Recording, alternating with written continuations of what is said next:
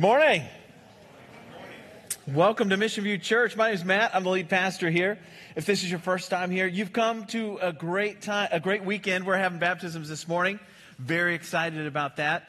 We've also been studying through the book of Mark, and we're going to be in Mark 12. So if you have your Bibles, go ahead and open up to Mark chapter 12. We'll be spending some time there. But we've been looking at the life of Christ. It's just been an amazing study, really a life-changing study to see the miracles that Jesus did, the calling of the disciples, and it's just been wonderful. But have any of you had a chance to watch the TV show The Chosen? Has anybody seen that? I would encourage you, as we've been going through the book of Mark, we'll be finishing up the book of Mark around Easter time, but in between now and Easter, maybe if you have time to watch the first season or two of The Chosen, it's really helpful. As I've been looking at those episodes and then looking into the book of Mark, it's just so cool to see that come alive on the screen, and I think they've done a really good job with that. So this is something you could do for fun in your own time at home. But last few weeks, we've looked at how the Pharisees and the Herodians have challenged Jesus. That was 2 weeks ago. And then last week, we looked at the Sadducees, and we found out why they were so sad, you see. Right? The bad pastor jokes that come every once in a while. And my kids, will never let me live down. Dad jokes and pastor jokes, right? Which is worse? You don't know. I mean, 6, 1, half a dozen another. You never know, right? And then this week we're going to be looking at another group of people who come to challenge Jesus, and it's the scribes. So we had the Pharisees and the Herodians, the Sadducees, and now we have the scribes here in Mark chapter 12 in verses 28 through 34. This is one of my favorite texts in all of Scripture. And one of the reasons why is because this question that this scribe asks Jesus is so pivotal, so powerful. What he comes to Jesus with, we'll get into this, but I think he's asking a good question. I don't know that he's as much challenging Jesus as the Pharisees and the Herodians and the Sadducees did, but asking a genuine question and having real concern. And he asks Jesus, what's the most important thing? What's the most important thing in life? And I mean, when we think about what's the most important thing in life, I don't know about you, but I wonder that question too. What's the most important thing I can do with my life? What do I do not just Sunday morning, but Sunday afternoon and evening, Monday through Saturday, where I spend my time, where I spend my finances, where I spend with the gifts that God's given me? What can I do? How can I live my life to most glorify God? And Jesus answers this question in powerful and amazing way, and something that we really need to kind of lock in our minds and in our hearts. Now in Mark 12, 28 through 34, we actually get our purpose statement as a church. And we have 3 statements that we hold very important here. It was a mission statement, a vision statement, and a purpose statement. Our mission here at MissionView Church is simply said to make disciples. 2 words. And we get that idea of making disciples from the Great Commission, where Jesus' kind of last marching orders to his apostles were to go and make disciples, baptizing them in the name of the Father, the Son, and the Holy Spirit, which we're going to do this morning. You're going to witness that this morning. But that is our mission, to go and make disciples. These are people who passionately obey and follow Jesus. They live their lives for Christ, for the glory of God. And then we have our vision statement. Our vision statement is to reach the 200,000 with the gospel of Jesus Christ and the love of God. And that 200,000 number was not just some number we were, scrolling through or just brought out of nowhere. The 200,000 idea came from some studies that I was doing before I moved to North Canton to be the pastor at MissionView Church. And I came across a study that was done, I think it was back in 2012, a spiritual survey of Stark County and the surrounding municipalities. Some 800,000 people that were surveyed and asked about their spiritual walk. 200,000 of them claimed no religious affiliation whatsoever. And praying about moving my family here, ministering here, that to me was just a great opportunity. What a great opportunity to share the good news of Jesus Christ and to share the love of God with our neighbors. There's people living next door to you. Maybe you're working with them. Maybe they're family members that don't know Jesus. And that is a great opportunity. It started out as reaching 200,000, but that number has become an ideal moving forward, that we stay missional as a church. that we keep the main thing, and we're going to talk about that today. But that we keep that right in front of us, that we are going to be reaching the lost with the love of God, the good news of Jesus Christ. So I'm really excited about this. Let's jump into this text. Before we do, though, let's pray. Dear Heavenly Father, we thank you for your word this morning and every day. Father, I pray that as we look into this account of your son's life, God, that the truth that he drops on this scribe would be dropped into our hearts deeply. By the power of your Spirit, God, we ask that this truth would come to life, that it would change us, that your truth would change us by the power of your Spirit. We don't want to walk out of here the same person that we walked in, because we've met with you, our Creator God. Father, use me. Give me the words to share for your kingdom and for your glory, for our good. We submit to you, Father. In your name we pray. Amen. And one of the scribes came up and heard them disputing with one another. And seeing that Jesus, he answered them well, asked him, "Which commandment is the most important of all?"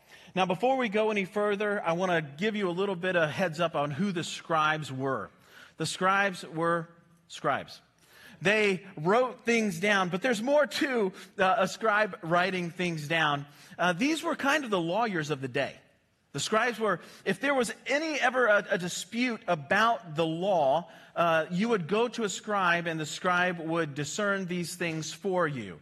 If there was any of those things going on, that you would go to the scribes. They didn't just write down these things to preserve the scriptures. We can thank the scribes for the Old Testament that we have today, that it was retained and by their work. They were meticulous in the writing of the scriptures. They would count out every letter. They would count out every space. They would count out every little thing in the scriptures, and they would write it out over and over again to preserve God's word. These were the scribes and what they did. So we're thankful for the scribes and what they did. And here's what this scribe comes to Jesus with, and this question: which commandment is the most important of them all? That's a great question, isn't it? You think about that. And if you're looking into Christianity, if you're looking into who Jesus is, if you're wondering about what's the most important thing we can do as Christians, here it is, right out of the mouth of God, right out of Jesus' mouth. It is as Jesus answered. The most important is, "Hear, O Israel, the Lord our God, the Lord is one. And you shall love the Lord your God with all your heart, with all your soul, and with all your mind, and with all your strength. The second is this: you shall love your neighbor as yourself. There is no other commandment greater than these." This is a remarkable statement. I mean, this is a mind-blowing statement. Here we have a scribe. This is the guy who, if there's any disputes, we're wondering about what this law means or how to apply this law to my life, how we follow this rule that God's given us, this is the guy you go to. This is who you would ask. And there was over 360 laws. It started out as the 10 Commandments, God's law to man, 10 Commandments. But over time, many traditions came to be that became a part of the law that actually weren't supposed to be a part of the law. And if you remember back when we went through Mark chapter 7, it said that some of these traditions and laws that crept in, that were created by these scribes, Pharisees, and Sadducees, actually made it impossible for the people of God to follow the law of God. So he had 360 some laws that he was overseeing, that he was discerning, that he was sharing with the people of God. Jesus says two things. All of it can be summed up in these two things. This is the most important thing you can do with your life. All 360 some of these things that you've been writing down, that you've been sharing, that you've been lawyering out, right here. Two simple things. Love the Lord your God with all your heart, with all your soul, and with all your mind, with all your strength. The second, love your neighbor as yourself. There is no other commandment greater than these. Now get this. The scribe said to him, "You are right, teacher. You have truly said that he is one, that God is one. and there is no other beside him. And to love him with all the heart and with all the understanding, with all the strength, and to love one's neighbor as oneself is much more than all whole burnt offerings and sacrifices. And when Jesus saw that he answered wisely, he said to him, "You are not far from the kingdom of God." And after that, no one dared to ask him any more questions. The first thing I really want us to take away from this morning, it's really simple. 2 words. First point in your notes: love God.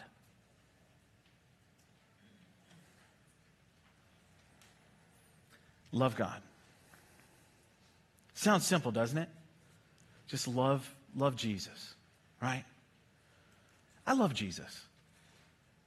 We sing these songs every Sunday morning, and I don't know about you, but every time we sing these songs about a loving Savior who gave his life for us, who leaves the 99 to find the one, to think about the sacrifice that he would make for you and me, it gets me in the feels every Sunday morning, right? It's so hard for me. For the first 20-some years of ministry, I was a worship leader and leading the songs every Sunday morning. And it was easy for me to lead the congregation as I'm playing guitar or another instrument and thinking of the chord changes and the rhythms that need to be played, the melodies that need to be sung, the harmonies that need to be sung, and all the technical side of worship as I'm leading the band and leading the church in worship. It helped separate me from what was actually going on a little bit. It kind of blocked a little bit of what the meaning of the lyrics were. Not that I wasn't thinking about that, but I was more concerned about, the drummer staying with the bass player and the keyboardist playing the right parts and the harmonies singing along with me and me singing along with the harmonies. And then I was worried about the congregation. Were they singing? Was it songs they could sing? Were they connecting? Was this a good time for them that we were creating this atmosphere of worship? It was God being worshiped. And I had all these different things going on in my mind. And as I'm a lead pastor now, I remember coming for the first probably 3 years of sitting in the audience during worship, I just couldn't sing. I would start to cry. I couldn't get a word out.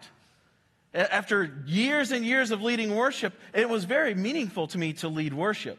But to have all of those different responsibilities and thoughts out of my mind and just come and then think about what we're actually singing about. I just couldn't sing. I was a wreck. It was embarrassing. That's one of the reasons I sit in the front row. Because you don't want to see the mess that's happening, right? It gets me every time. I love Jesus. That he would die for somebody like me. I'm such a wretched, sick man. I don't deserve the love of God, the grace of God. There's so many things that discount me from being a part of his family. And I think about those things, and then I think about that he would leave heaven for me, that he would hang upon the cross for me. He had a choice. He didn't have to hang there. He's Creator God. They hit the reset button one time before and flooded the earth. He could do that again, but he didn't. Well, he promised he would never flood the earth again, but he could have started it over some way, somehow. I don't deserve that death. I don't deserve any of that. And then we sing about it, and I'm just like, I'm a puddle, man. I'm a hot mess. But we should be. Because this love that God has for us, that's really what loving God stems out of.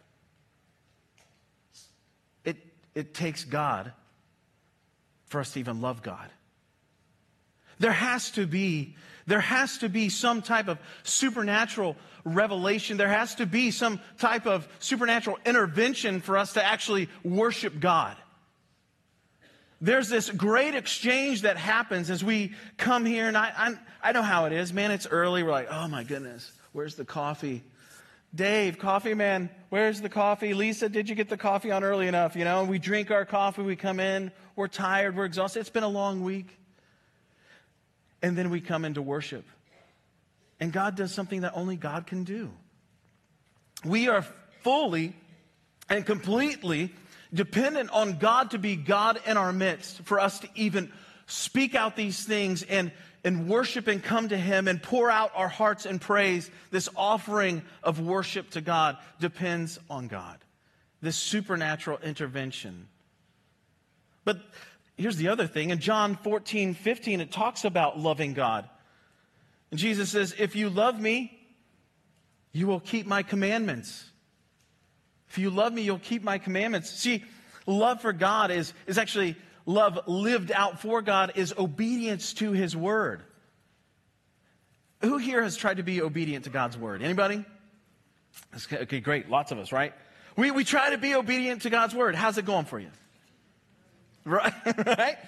We struggle with that, right? Like, none of us are perfect. We all struggle to obey God. Like, we love God, right? We love Jesus. We have this passion in our hearts and this thankfulness and gratitude to God in our hearts. And we want to obey God. But then we go out into the world and we try and live our lives. And man, it's like, I don't know about you, it's like banging my head against a brick wall. I want to love the Lord. I want to obey God, but I don't obey God fully all the time. I struggle and I mess up and I trip and I fall and I say things I shouldn't say and I do things that I shouldn't do. And the crazy thing about God's love is He loves us anyways. Did you know that there's not one sin that you've committed or will commit that surprises God? When we make a mistake or we do something wrong or sinful in our lives, God's not up there going, oh, myself, what am I going to do with Matt? That's not what He's doing. God exists outside of time. He sees all things of all time, forever, in eternity. And He's not shocked. He's not up there just going, oh, I got to change my plans. Matt's gone right when he should have gone left. He holds us in the palm of His hand, and He loves us with a love that never, ever ends. Isn't that good to know? Do you love Jesus? Don't you just love Jesus? It's because of Jesus that love never leaves us. It's because of Jesus that love is available to you and me. The second thing Jesus says, love others. It's the second fill in your notes. The brilliance of Jesus, while He's God, should never cease to amaze us, right? I look at this text, it's very simple. All of these laws, 360 some laws, we're going to just sum it down here into two things: love God, love others. But He says it in that order on purpose. Love God, love others. And here's the amazing thing about that is, as we learn to love God and grow in obedience to God and grow in our relationship with Jesus, this real relationship, this personal relationship that we have with our Creator, as we grow in that love for Him, we live out obedience to Him because He loves us. The Bible says that we love Him because He first loved us. So in that first loving us, we start to love Him, and we start to love Him by obeying His word. He then says, love others, and here's the catch. We can only love others because of the love that God has revealed and shown to us that He has for us. Because here's the hard truth. I don't know if you know this or not, but you're not always lovable. I'm not always lovable. My wife tells me that all the time. Well, not all the time. No, we're not. None of us are lovable 24/7. I mean, we get hangry. We skip breakfast every once in a while. Or we go on a diet, which I just started one. And you have all these things going on, and you're not that pleasant to be around sometimes. And then we have to like my wife's going to have to deal with my hangriness, right? And those different things. I'm not always lovable. But here's the beauty of it. We aren't called by God to love others because they're lovable. We're called to love others because He tells us to. Because He commands us to. And it's not just the people you like. You are called to love your neighbors. You're called to love your enemies. You're called to pray for those who hurt you. How are we going to do this? How are we going to live this out? By going back to the first command. God loved me when I was unlovable. Jesus died for me when I was His enemy. When I deserved God's wrath, lost in my sin, convinced that my sin was righteousness, blind to my own blindness, totally oblivious to the things of God and the righteousness of God, Jesus died for me. And as I was talking about the amazement of God's love, it's the amazement of God's love that compels me to love those who talk bad about me. It has convinced me to love people that are unlovable and give my life for them. Why? Because Jesus did it for me. That's the beauty of the gospel that we get to live out for our neighbors, for our friends, for our spouses, for our kids, for our enemies. We actually get to do what Jesus did for us in here right now, out there right now, with our neighbors right now. This is the gospel opportunity for every single one of us. And it all stems out of the love that God has shown to me and you. That is our purpose statement. This is why MissionView Church exists, to love God and to love others. And we only rightly love others when we live out and understand and continue to grow in our understanding of the love that God has for us in the person of Jesus Christ, revealed to us by the power of the Holy Spirit. What a beautiful and amazing thing.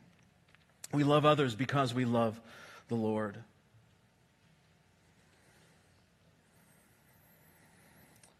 The last fill-in your notes is this. We need to keep the main thing the main thing.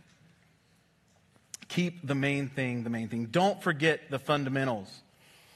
I think of the greatest coaches in sports, and all of the greatest coaches in sports, Tony Dungy being the one that comes to my mind right now, but they will always tell you, if you want to have a championship team, if you want to win a championship, you have to always go back to the fundamentals. You will never win a championship in basketball unless you rebound well, you defend well, that you run your offense well. These fundamental things. You're never going to win a Super Bowl unless you have these blocking and tackling things done right from the very beginning, the fundamentals of the thing. Now, really what Jesus is getting at, and the answer to this question is, don't forget the fundamentals. Love God, love others. It is great.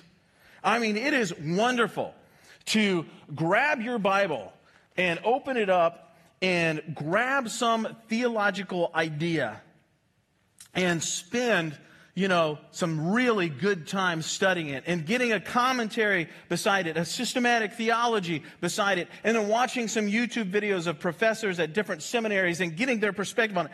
That is wonderful. We should all be doing that. That's great stuff to do. But if that's not inspiring you and convicting you and compelling you and propelling you out to share the love of God, quit wasting your time. Keep the fundamentals, the main thing, the main thing. God loves you, God died for you, and God's commanded you to go and share that love with the world. It is that simple. All of the laws can be summed up into these two main things. And we so oftentimes get caught up in arguments over debatable theologies. We get caught up in how loud the music is, or how cold the baptismal waters are, or whatever it may be, how the chairs are set up, what color the carpet is, what the color the paint is on the building, that there's not a cross on the outside of the building. We can get caught up into all these different arguments and all these different things, and we're missing out on the entire calling and purpose of our lives. Now, I'm not saying that any of those things I just mentioned aren't important. I think all of them are. But they're not as important as sharing the gospel of Jesus Christ. If those things are going to hold us up, stop us from doing the great commandment and living out the great commission, then we're missing it. We're missing the boat. We have to share the love of God and the good news of Jesus Christ. MissionView Church, we're going to stay missional, period. We are going to do this calling, this commandment, the commission that Jesus has given us, because it's life-changing. When we think back, and I would just encourage all of us to do this regularly, but thinking back to the time where Jesus came into our lives, where he grabbed us from death and brought us to life in him. He's calling us to share that with everyone that we know. And that's what we're going to do. Amen? Let's look at love, biblical love. Because, I mean, I love love sermons, right? Everybody likes a love sermon. God loves you. Jesus loves you. His love will never stop for you. Right? Pastors always, that's a great sermon. Fills the pews, right? Chairs. Let's look at what real biblical love is. 1 Corinthians 13, 4-8 says this. It's our biblical definition of love. Love is patient and kind. Love does not envy or boast. It is not arrogant or rude. It does not insist on its own way. It is not irritable or resentful. It does not rejoice at wrongdoing, but rejoices with the truth. Love bears all things, believes all things, hopes all things, endures all things. Love never ends. Everybody's familiar with that scripture, right? Every wedding you've been to. Oh, it's just so wonderful. Gets you right in the feels every time. Just good stuff. But let's think about this for a minute. Let's look at, is that text still up there? Good. Look at this. Look at all the lines. Look at all the words. What's missing? There's something missing. Your feelings. Does any of that talk about feelings? I don't know about you, but I grew up in this world thinking that love was feelings. I just head over heels. It was butterflies in my stomach. Maybe this one. I just fell in love. I just fell right in love. I hear this one all the time. I just fell out of love. Like love is some black hole we fall in and out of. Right? Here's the truth. This is the truth. Love is a verb. Love is actions that we take, decisions we make. Love is lived out. God modeled this biblical love for us in that he sent his only son. For God so loved the world that he gave. Love is self-sacrificing. Love is all of these things. It doesn't rejoice at wrongdoing. How much rejoicing at wrongdoing do we see our world doing right now? How much of rejoicing at sin do we see our world doing right now? It rejoices with the truth. Love speaks the truth. Now, it speaks it in love. It speaks it in kindness. It speaks it in preference to the other person. But it speaks the truth. It rejoices with the truth. And this is a crazy, I don't know about you, but for me, when this scripture really started to come to light, I was like, man, love is hard. And think about it. Love is patient. What? I'm not patient. I was like, right then, I'm not a loving person. Disqualified. I'm out. No. God calls us to love. Actually, this is really what this verse is about is God. This verse is a descriptor of Jesus. It is a descriptor of God, the Father.